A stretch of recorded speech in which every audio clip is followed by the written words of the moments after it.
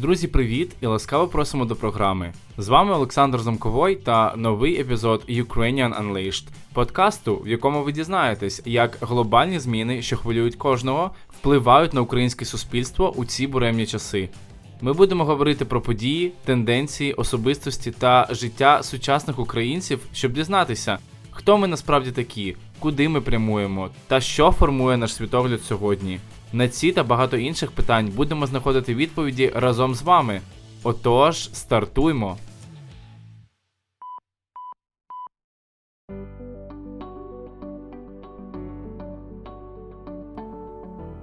Всім привіт! І це фактично продовження попереднього епізоду із зануренням у останні досягнення України шляхом порівняння обох країн – України та Росії. Тож пристебніть ремені безпеки і насолоджуйтесь поїздкою. Україні за останні 5 років вдалося запустити цілий ряд реформ і значно розширити можливості для бізнесу і своїх громадян. А що ж в Росії? І чи є надія на побудову правової держави, проведення чесних виборів та свободу слова? Розпочата в Україні реформа медицини і освіти, проведена децентралізація, запуск нової поліції, безвіз і асоціація з ЄС. Як це все вплинуло на наше життя? У цьому огляді тільки факти. Реформи, свобода слова і демократія в Росії і Україні – це зазвичай найгарячіші теми. Але за останні 5 років Україні вдалося запустити цілий ряд реформ і значно розширити можливості для бізнесу і своїх громадян. Це адміністративна фінансова децентралізація, і реформа патрульної поліції, і реформа газового сектору, реформування банківської системи і трансформація ролі НБУ, реформа держзакупівель, впровадження електронних послуг, бо зараз можна зареєструвати бізнес, отримати ліцензії, дозволи, оформити паспорт і багато інших цивільних документів онлайн. Підписання асоціації з ЄС, найбільшим закупівельною спроможністю ринком світу, отримання безвізового режиму з країнами ЄС, відкриття ринку землі. Також медична реформа і реформа освіти, хоч і повільно, але теж просуваються. Звичайно, залишається судова реформа, яка є, напевно, найбільш проблемною. А саме корумповані суди гальмують приплив в країну іноземних інвестицій і розвиток корпоративного сектора. Та й взагалі заважають нам стати по-справжньому правовою державою. Росія ж в минулому році вирішила обмежитися проведенням лише конституційної реформи. І це, здається, все, що можна сказати про реформи в Російській Федерації за останній час. За винятком енергетичного сектора, зростання іноземних інвестицій в останні 5 років було важкодосяжним через недосконалу законодавчу базу і політику протекціонізму.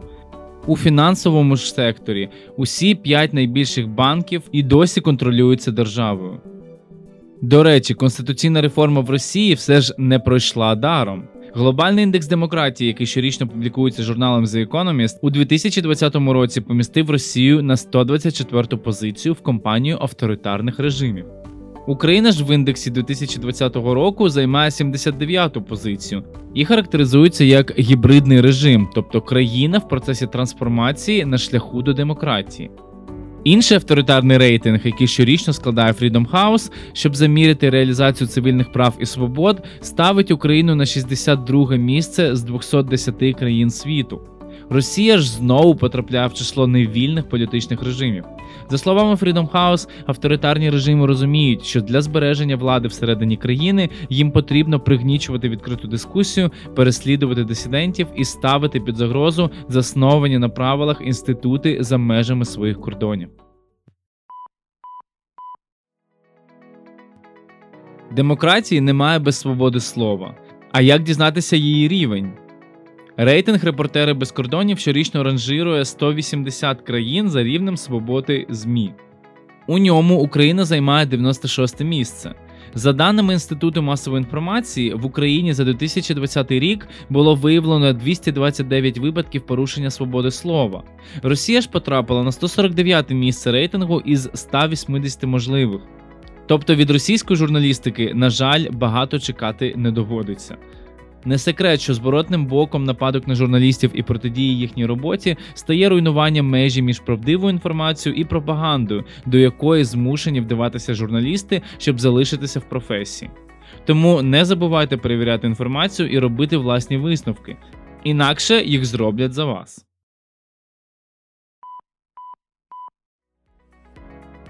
Корупція, запитаєте ви, як з нею справи? Давайте перевіримо. Взагалі, корупцію неможливо виміряти чіткими показниками, тому всі рейтинги, пов'язані з цим явищем, висвітлюють лише те, наскільки корумпованою бачать країну її громадяни або мешканці інших держав.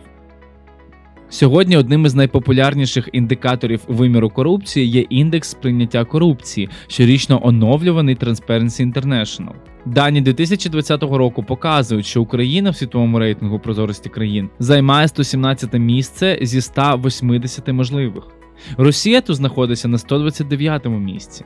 І обидві країни вже не перший рік перебувають в компанії таких африканських країн, як С'єра-Леоне, Нігер, Малі і Того. Але Україна останніми роками все ж демонструє позитивну динаміку.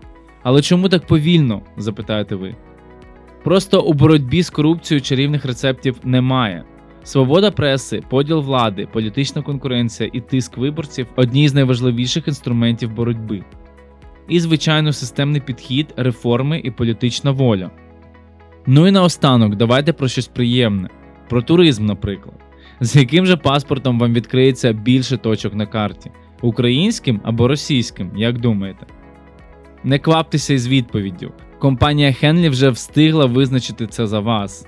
Henley складає щорічний рейтинг паспортів і стверджує, що все ж український паспорт надає більше свободи для пересування.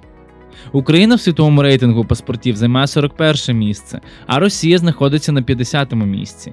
І до коронавіруса українці могли без віз відвідати 129 країн світу. Серед країн Східного партнерства у українського паспорта також найвищий індекс привабливості. Зокрема, Молдова займає 46 місце, а Грузія 49. Так що приємних вам майбутніх подорожей. Дякую, що були зі мною і, як завжди, до нових скорих випусків.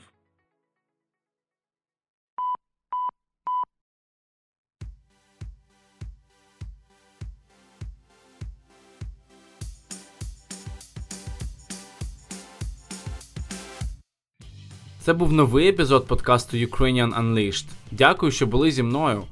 Я також хотів би подякувати Purple Planet за чудові музичні композиції, що були використані у цьому епізоді.